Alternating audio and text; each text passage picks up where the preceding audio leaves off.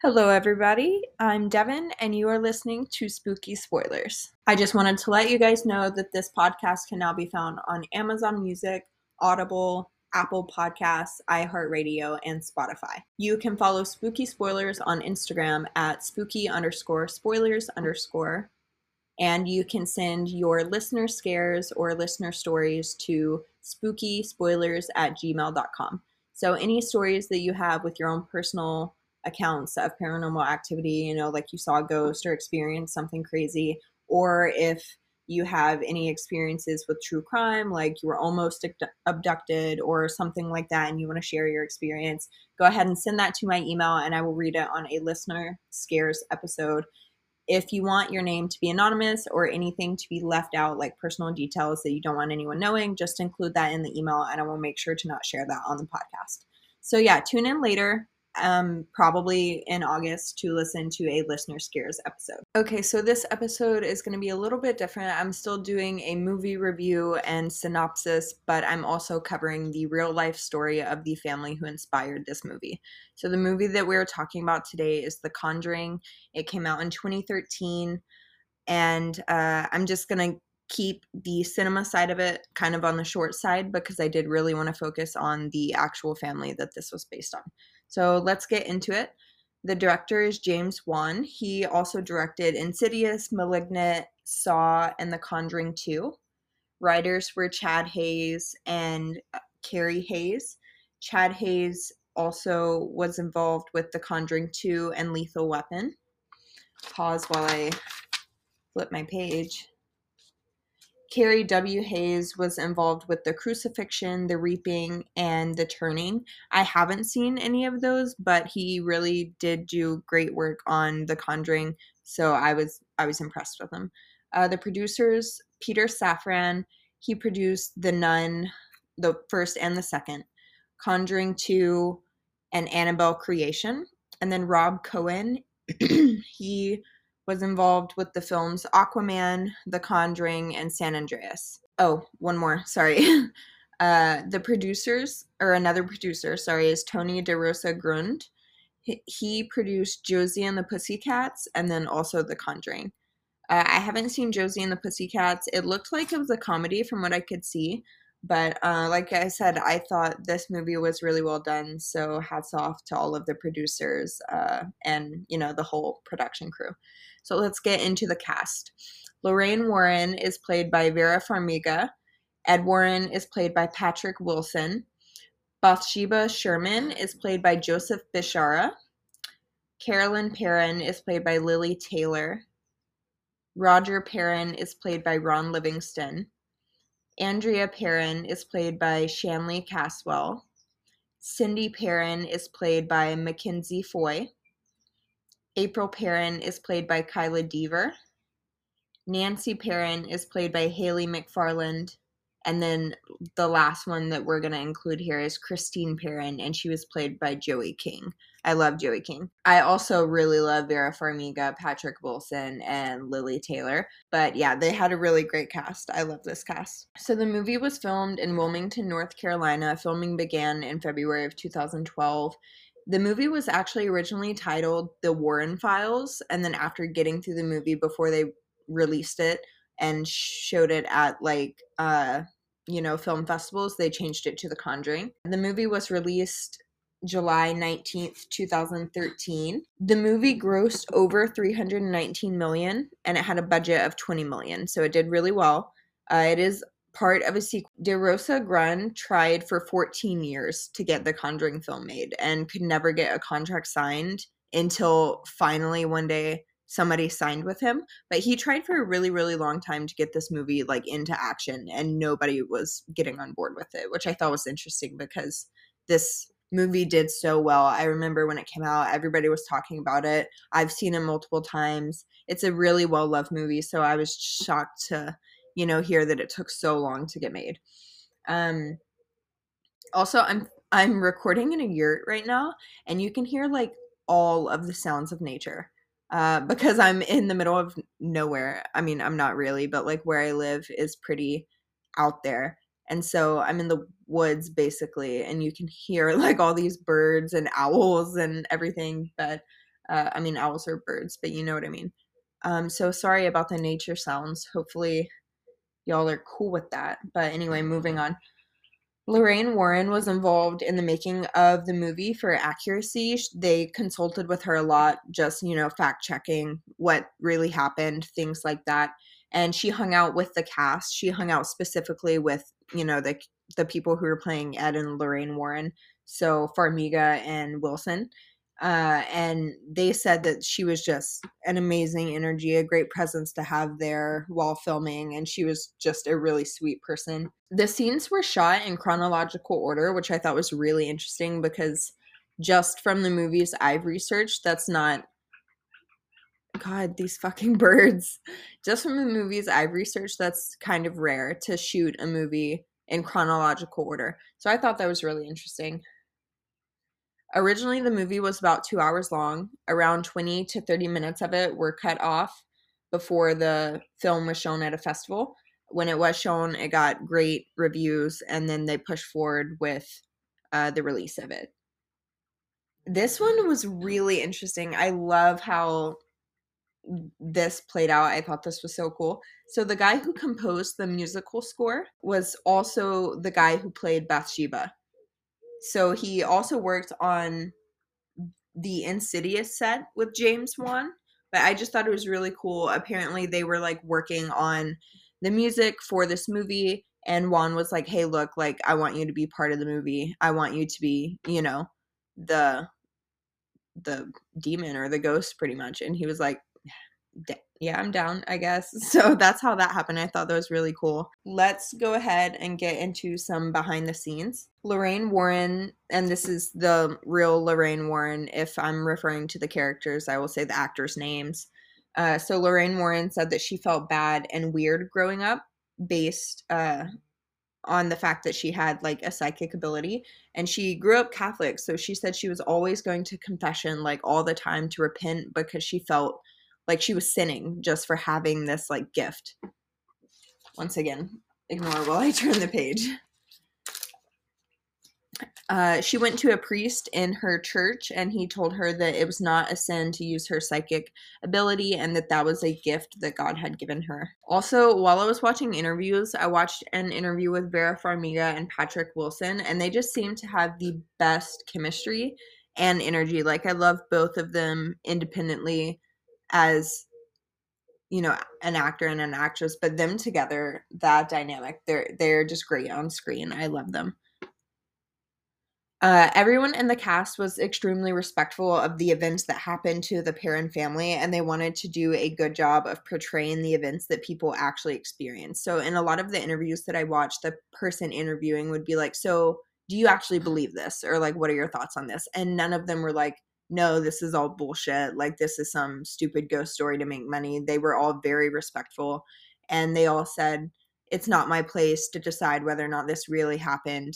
It's my place to, sell the movie, and I want to do a good job of respecting the people who actually lived this experience and do believe that this really happened."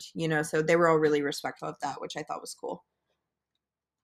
Lily Taylor, the one who played Carolyn Perron, the mom, she went through vocal training to be able to scream like so consistently and frequently without losing her voice and damaging her vocal cords. So she did a lot of exercises for that.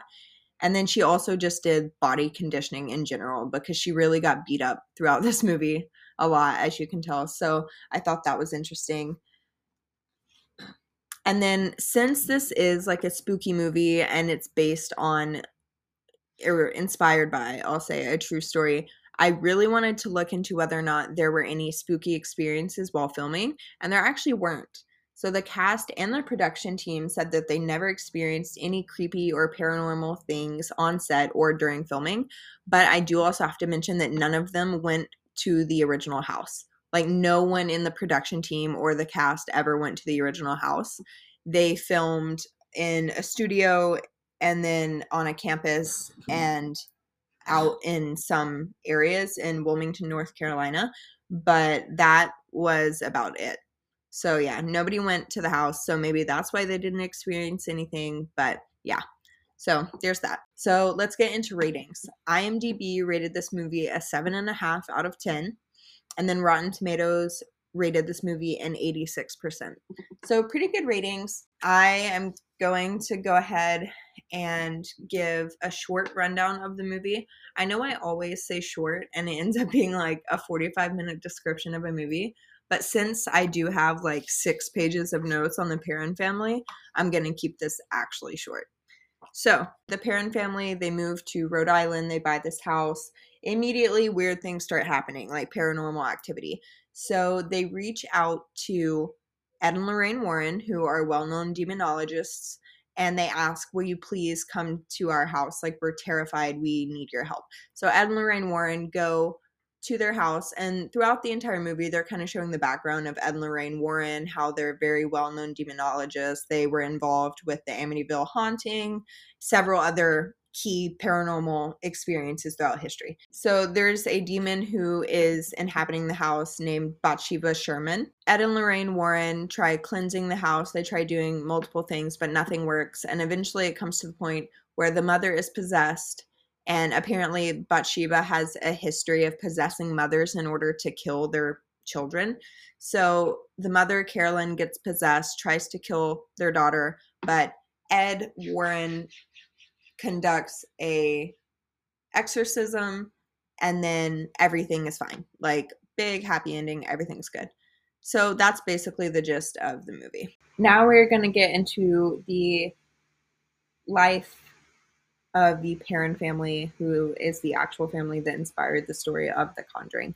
I'm really excited for this. I typed all my notes up. There's 6 pages, and they're all sectioned off with bold headings. So I'm excited I organized this for you guys.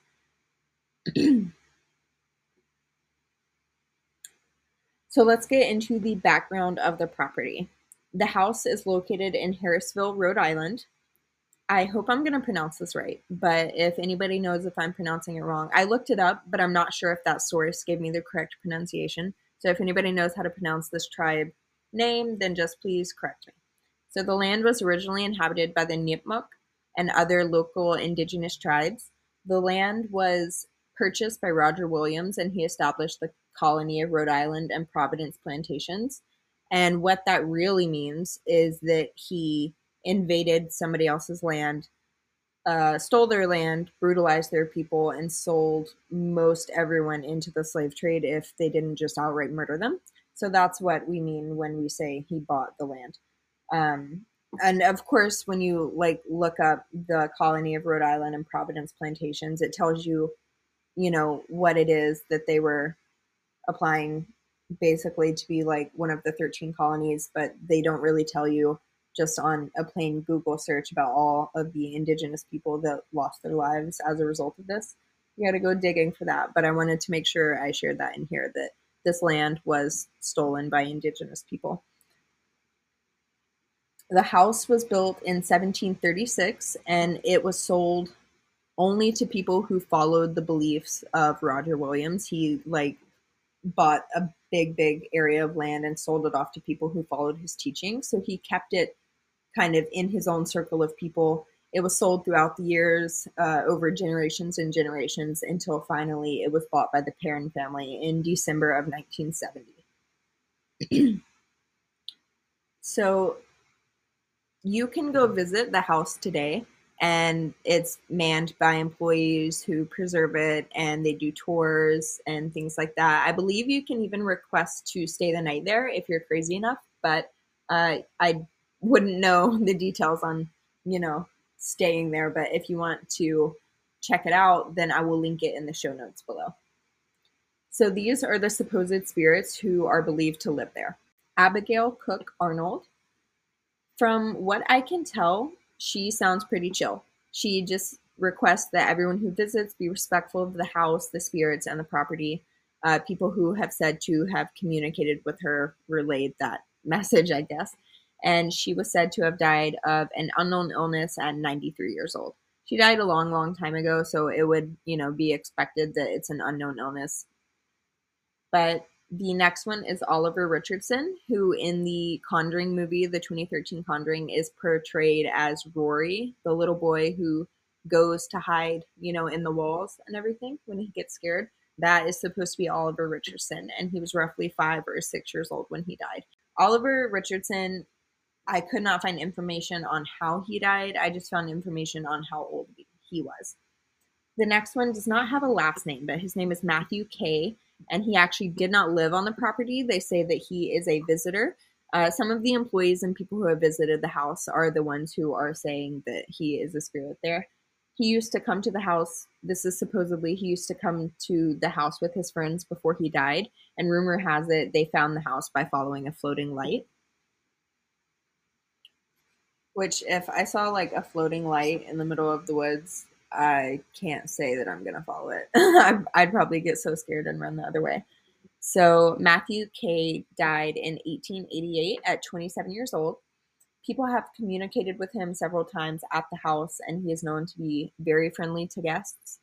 The employees of the Conjuring house showed Matthew how smartphones work, and he apparently said that it was witchcraft. So I think that's hilarious. The next spirit is Bathsheba Sherman, who is the antagonist of the Conjuring movie. So there were some discrepancies about her story, though. So let's get into that. So she was born Bathsheba Thayer, or Thayer maybe, in Rhode Island in 1812. She married Judson Sherman in Thompson, Connecticut, and she was a housewife. So, she had babies and cooked dinner, took care of the house, took care of her husband. That was her thing. It was, 1812. What else are you going to do as a woman? She had one son who she lived to see marry, but many accounts of people from that time say that she had 3 other children who didn't make it to age 7. Census records can't confirm this, but there could be a reason behind that that explains everything. So the census was taken every 10 years, and it could be possible if they didn't live to even be age 7 that they all died before the census was recorded again. So that would make sense that they were never, on paper because they weren't there when the census was recorded. There's one photo on the internet that is possibly Bathsheba, but there's no telling whether or not it's actually her because the woman is wearing a mask in the photo, much like, we're wearing masks today because of COVID. There were so many illnesses and viruses, diseases going on back then that many people in that one photo were wearing masks. So you can't really guarantee that it's her, and there's no actual evidence to prove that that is her in the photo. Going back to this idea that Bathsheba in the movie is a witch. So there was a rumor, back in the 1820s, 1830s, whatever, that Bathsheba was a Satanist or a witch because an infant died in her care. And when the baby was examined, it appeared to have a large needle shoved in the base of its skull. So people were claiming that she was sacrificing the baby to Satan. So wild. She actually did go to trial for the crimes, but no evidence was found. So she actually wasn't charged. She was let go. But a lot of the townspeople were not convinced, even though she was free to go. They still believed that she was a Satanist or a witch, and so they kind of shunned her. Bathsheba eventually died of old age. She wasn't murdered in the basement like the movie says. Her gravesite is located in the historic cemetery across from the fire station in downtown Harrisville, Rhode Island. And if anyone is in that area and would like to go visit, specifically, it is near Sherman Farm Road if you're trying to hunt it down, I'm sure a good Google search would give more information than I did. And now we are going to talk about the deaths that occurred on the property because according to the movie, there were hella deaths and people were murdered, everything like this. We're going to get into some of that because not all of that is true. But there were, a handful of deaths. More deaths than anyone would be comfortable with, So there were 2 suicides by hanging, 1 suicide by poison, 2 drownings, and then 4 men froze to death on the property, but that was during the war. And so that wasn't like people were inhabiting the house at the time as a family and they just so happened to like freeze to death. It was during the war. Not saying that's any better, but you did hear a lot of accounts of people freezing to death or dying of exposure, things like that. Touching on this one more time, there was a rumor that there was a rape and murder of an 11-year-old girl who lived in the house at one point and she was raped and murdered by a farmhand. However, there is evidence that that did happen to that little girl and it was at the hands of a farmhand, but her body was discovered at a different location, which makes investigators believe that she was not murdered at the property or on the property. So that would not be considered a death that occurred there. So, yeah.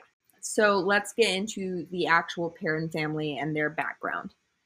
The Perron family moved into the Conjuring house, what we'll call it, in December or January of 1970 and 71. So I saw many records that say they bought the house in December of 1970, but they might not have necessarily fully moved in until January of 1971. Eventually, they did live there for 10 years. So I guess they did move in December of 1970 because it says they lived there for 10 years and moved to Georgia in 1980.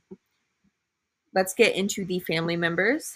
Carolyn Perron is the mother. She was born August of 1939. I don't have full information on all of these people, so I am just working with the information that I could find.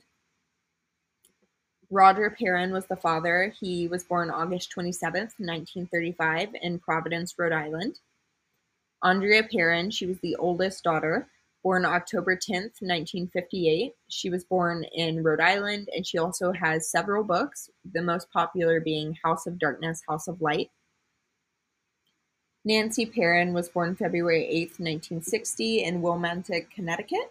Christine Perron was born January 30th, 1961, also in Wilmington, Connecticut. Don't think I pronounced that right the first time. I'm just going to go ahead and move past it, though. Cindy Perron, I don't have a birthday for her, but she was also born in Willimantic, Connecticut, and so was April Perron. A little background on the Warrens. The Warrens were Ed and Lorraine Warren. Lorraine Warren was born January 31st, 1927, and she was born in Connecticut. Ed Warren was born as Warren Edward Miney, and he was born September 7th, 1926. He was born in Bridgeport, Connecticut, and he died August 23rd. In my notes, I was so tired typing this. It says August 20th, 23rd, like 23th. I don't know why. Anyway, August 23rd, 2006, from complications from a stroke, which is really unfortunate. But so that was that couple. In 1952, they founded the New England Society for Psychic Research. They were really popular after their initial involvement in the Amityville. I don't know what's wrong with me talking today. Actually, I regularly have problems with talking, so I don't know why I'm acting surprised. Anyway, they got popular after their involvement in the Amityville hauntings. I'm sorry, I know how to say Amityville. I don't know why that came out so weird. Whatever. So now we're going to get into some of the actual paranormal activity that the real Perron family experienced, and we're going to discuss a little bit of the discrepancies between what the movie exaggerated and what really happened. So Carolyn was reported to be laying on the couch, and then she felt a stabbing pain in her calf. She looked at her calf and noticed kind of blood dripping from her leg and what looked like a wound caused by a large needle being shoved in her leg, kind of like the baby who died in Bathsheba's care. Household items would go missing randomly. So, spoons or pots and pans, people's belongings, shoes. I don't know if they had a TV. They had a TV at the time, yeah. So the remote, just random things. The family would hear strange noises throughout the house. I feel like that's a given for any paranormal activity. Noises that just didn't make sense. So you would hear footsteps upstairs when all the family was downstairs, stuff like that. Carolyn complained of finding piles of dirt on the floor after she just cleaned, which I think is so interesting because not only does it suck to be haunted, you're literally being haunted by a fucking ghost, but it's just dirtying your house up. Like you don't have 5 kids to already clean up after. What? Anyway, that's rude. Of all the things that the ghost did, I think that's the rudest. Anyway, the family claimed to also smell rotting flesh in some spots throughout the house, but they would search for hours to find the source and could never find it. And I actually, before researching all of this, did not know that if you were around spirits, specifically bad spirits, like evil entities and things like that, you'll smell rotting flesh. And I didn't know that. thought that was crazy. I don't necessarily think I've ever smelled that smell before. Like, I've never smelled a rotting dead body. You know, like I've been to hella funerals and shit, but that's not the same as like stumbling upon an actual rotting body, you know? So I don't know what that smells like, thank God. But that must have been terrible because imagine, and it was only in pockets throughout the house. So it's not like the entire house smelled like it. Like you could walk in the kitchen and it would smell like apple pie, and then you could go into like, I don't know, the basement or your closet to get something and it would just suddenly smell really bad. So that was wild. Furniture would levitate. So yeah, we'll just leave that at that. If furniture's levitating, I would say you're pretty haunted, you know? The Warrens came to the house several times doing readings and cleansings, and then they eventually conducted a seance in which Carolyn was temporarily possessed. So there's a huge difference throughout the movie compared to the real events. So in the movie, Ed conducts an exorcism that is not even approved by the Vatican until after he does it, and then she's fine, everything's good. But that is not actually what happened. They did not perform an exorcism. Exorcisms are only allowed to be performed by an official of the Catholic Church. But yeah, so apparently they did a seance and she actually was possessed. That's what Ed and Lorraine Warren claim, or Lorraine Warren. Ed unfortunately passed away, as we know. But we will hear an account from Andrea, the oldest daughter, who does not agree with that. So let's just keep going a little bit. Another thing I want to mention is that in the movie, a huge part of the lore of Bathsheba is that she would possess people to cause them to kill their children. And that was not at all anything that was involved in this paranormal account of the Perron family. So Carolyn Perron never tried to kill her daughter. She never tried to hurt anybody, nothing like that. The majority of the paranormal activity were bad things that were happening to Carolyn. So that was a huge, discrepancy. And I know that it was exaggerated for the purpose of film, but I did want to point that out. During the seance, Carolyn reportedly levitated, spoke in tongues, or at least in an unknown language, and then was thrown 20 feet across the room, like thrown into the wall. So that is absolutely insane. Oh, and the part of the detail in the movie where all of the clocks stop at 3:07, all of the clocks would stop and certain paranormal activities would occur at certain times, but it was not 3:07. It was 5:15. So paranormal activity would often increase at this time, or if it hadn't been happening, it would begin at that time, and then clocks would also stop at that time. But there was no rumor behind why that certain time. It was just that was stated that it was 5:15. So something that I found really interesting was that we have several interviews. I mean, Andrea wrote 3 books. So obviously, she very much remembers this happening in her life. She was the oldest daughter. She's very coherent for all of it and remembers it all. And she has a different story of how things went. So this is Andrea's account of things. I think I've been saying Andrea and Andrea. I don't know if I've been saying both. If I have, I'm sorry. I'm sticking with Andrea from now on. So Andrea says that she doesn't think the house is haunted, but she says that it's a, quote, shared space, unquote. I'm sorry. I'm not sharing a space with anybody. Like, if you're paying your rent and you're my roommate, that's fine. But I'm not sharing my space with a no rent paying ghost. So, Andrea thinks Lorraine Warren was, quote, committing spiritual malpractice, unquote, by conducting the seance. And she said that by doing that, conducting the seance, she invited everything in. So she basically says that by conducting the seance, Ed and Lorraine Warren basically offered up their home and their energy to every spirit and entity that was out there and kind of put a target on their back, basically. Andrea said she doesn't think her mom was possessed at all when that happened, when she spoke in tongues and levitated and was thrown across the room. She said she thinks that her mom was attacked. Andrea said that the Warrens just showed up on their doorstep one day and that the family didn't even know who they were. And I couldn't really find any elaboration on that. So I think I don't necessarily know if I believe that they just showed up on their doorstep and they didn't even know who they were and they let them in and everything.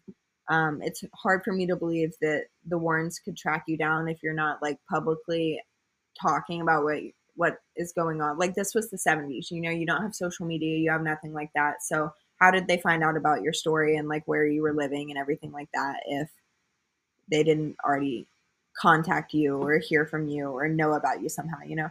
You must have been like advertising this in some way to the public if they found out who you were and found your address.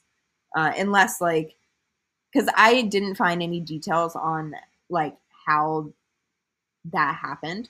So unless Lorraine Warren is like such a clairvoyant medium that she just has in her head and can know, oh, this family like in Rhode Island needs our help. Let's go find them down. This is their address. And I don't think that's how it works. So Andrea thinks that Bathsheba got a bad rap, which I think is quite interesting considering, you know, the events that happened to your mom, but whatever.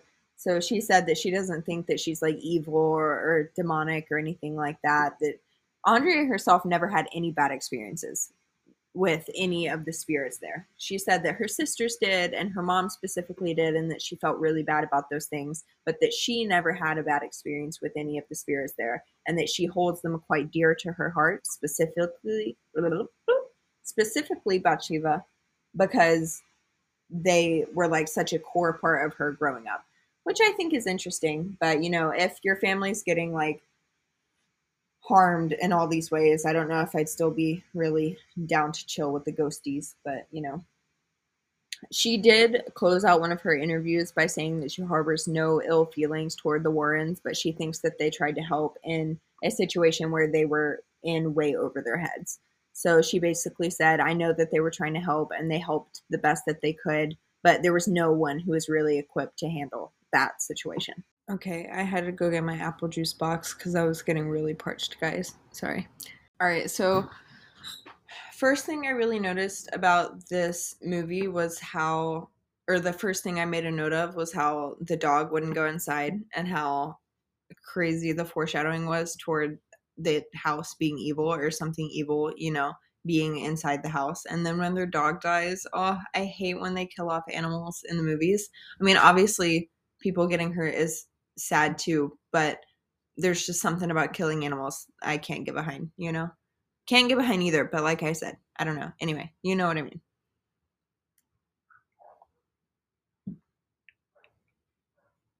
Also, when they find the cellar and it's all boarded up and they take all the boards down, go inside and come back up and they're like, huh, I wonder why it's boarded up. If I moved into a house and a cellar was there and it was all boarded up like that, honestly, I'd probably sell the house. Like, I don't know. I think I would find it before. Maybe I wouldn't find it. I don't know. Anyway, certainly wouldn't take all the boards away. I would leave it boarded up. And then all the clocks, I used to get so creeped out. So in this movie, obviously all the clocks stop at 3:07. And then usually around that time spooky shit starts happening.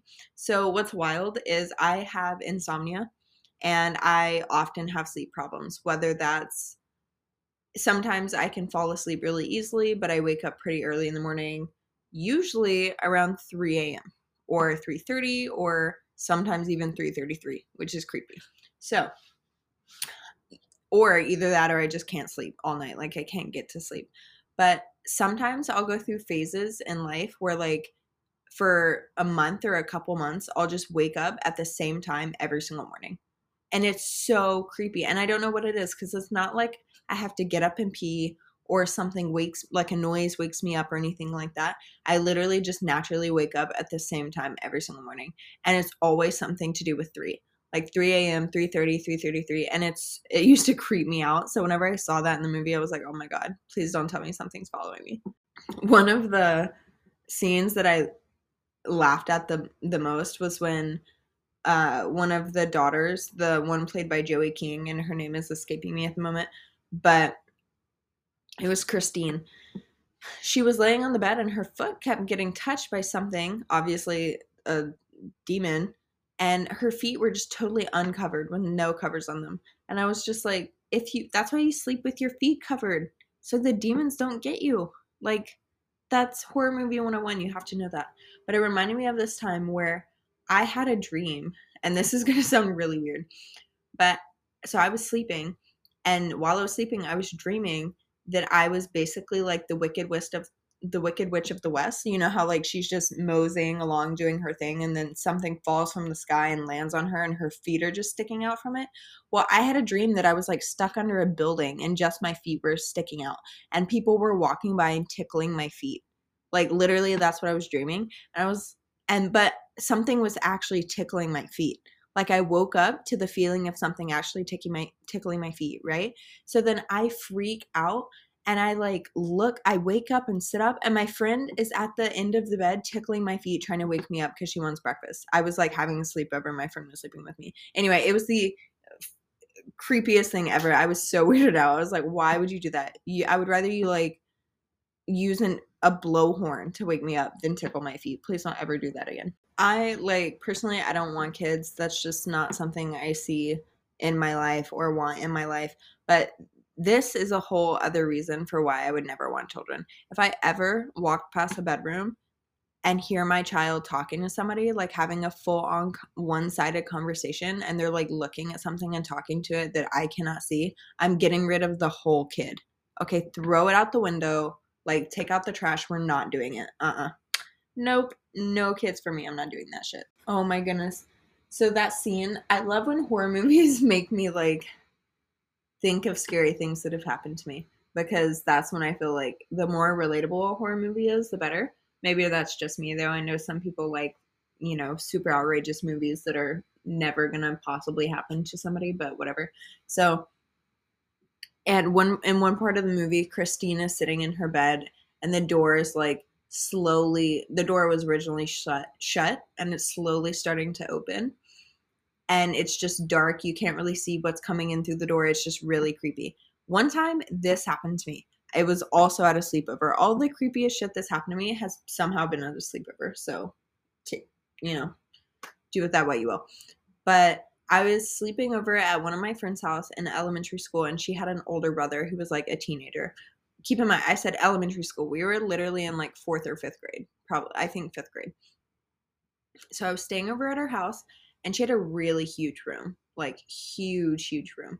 And so we were like all the way in the corner of the room, farthest away from the door. But I was like directly pointed at the door. Like I could clearly see it. I was facing the door and I was sleeping closest to the door.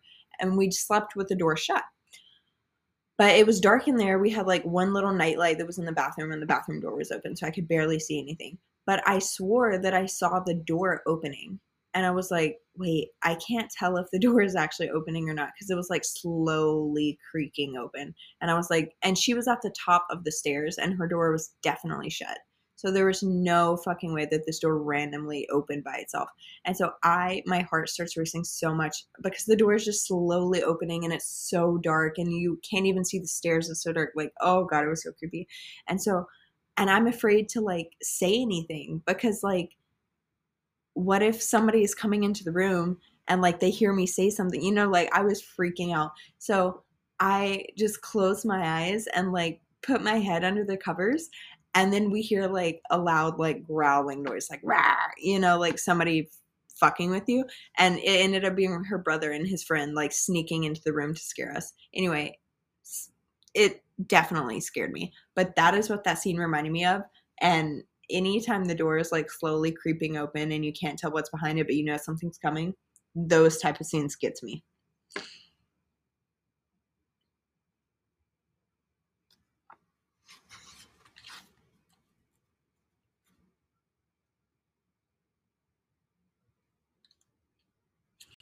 Oh yeah, another thing I could not handle is when one of the sisters, I think it's Andrea, gets out of bed because Nancy is like banging her head against the wardrobe.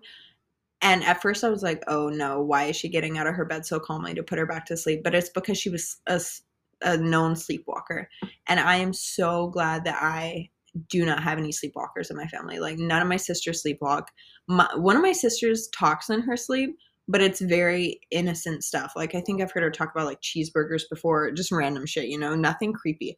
But this actually happened the other day and it was really creepy.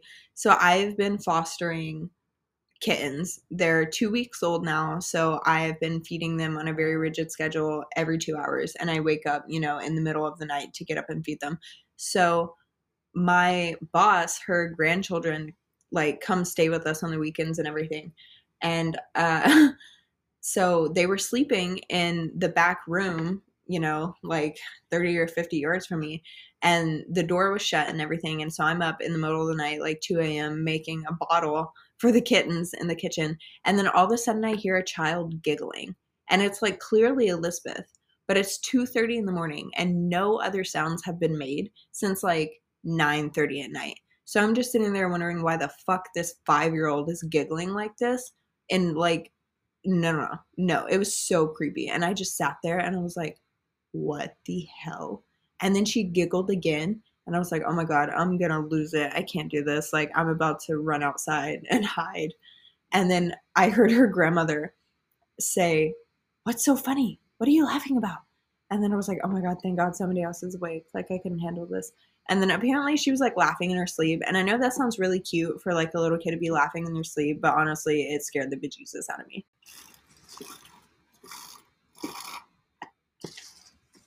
My juice box is running out.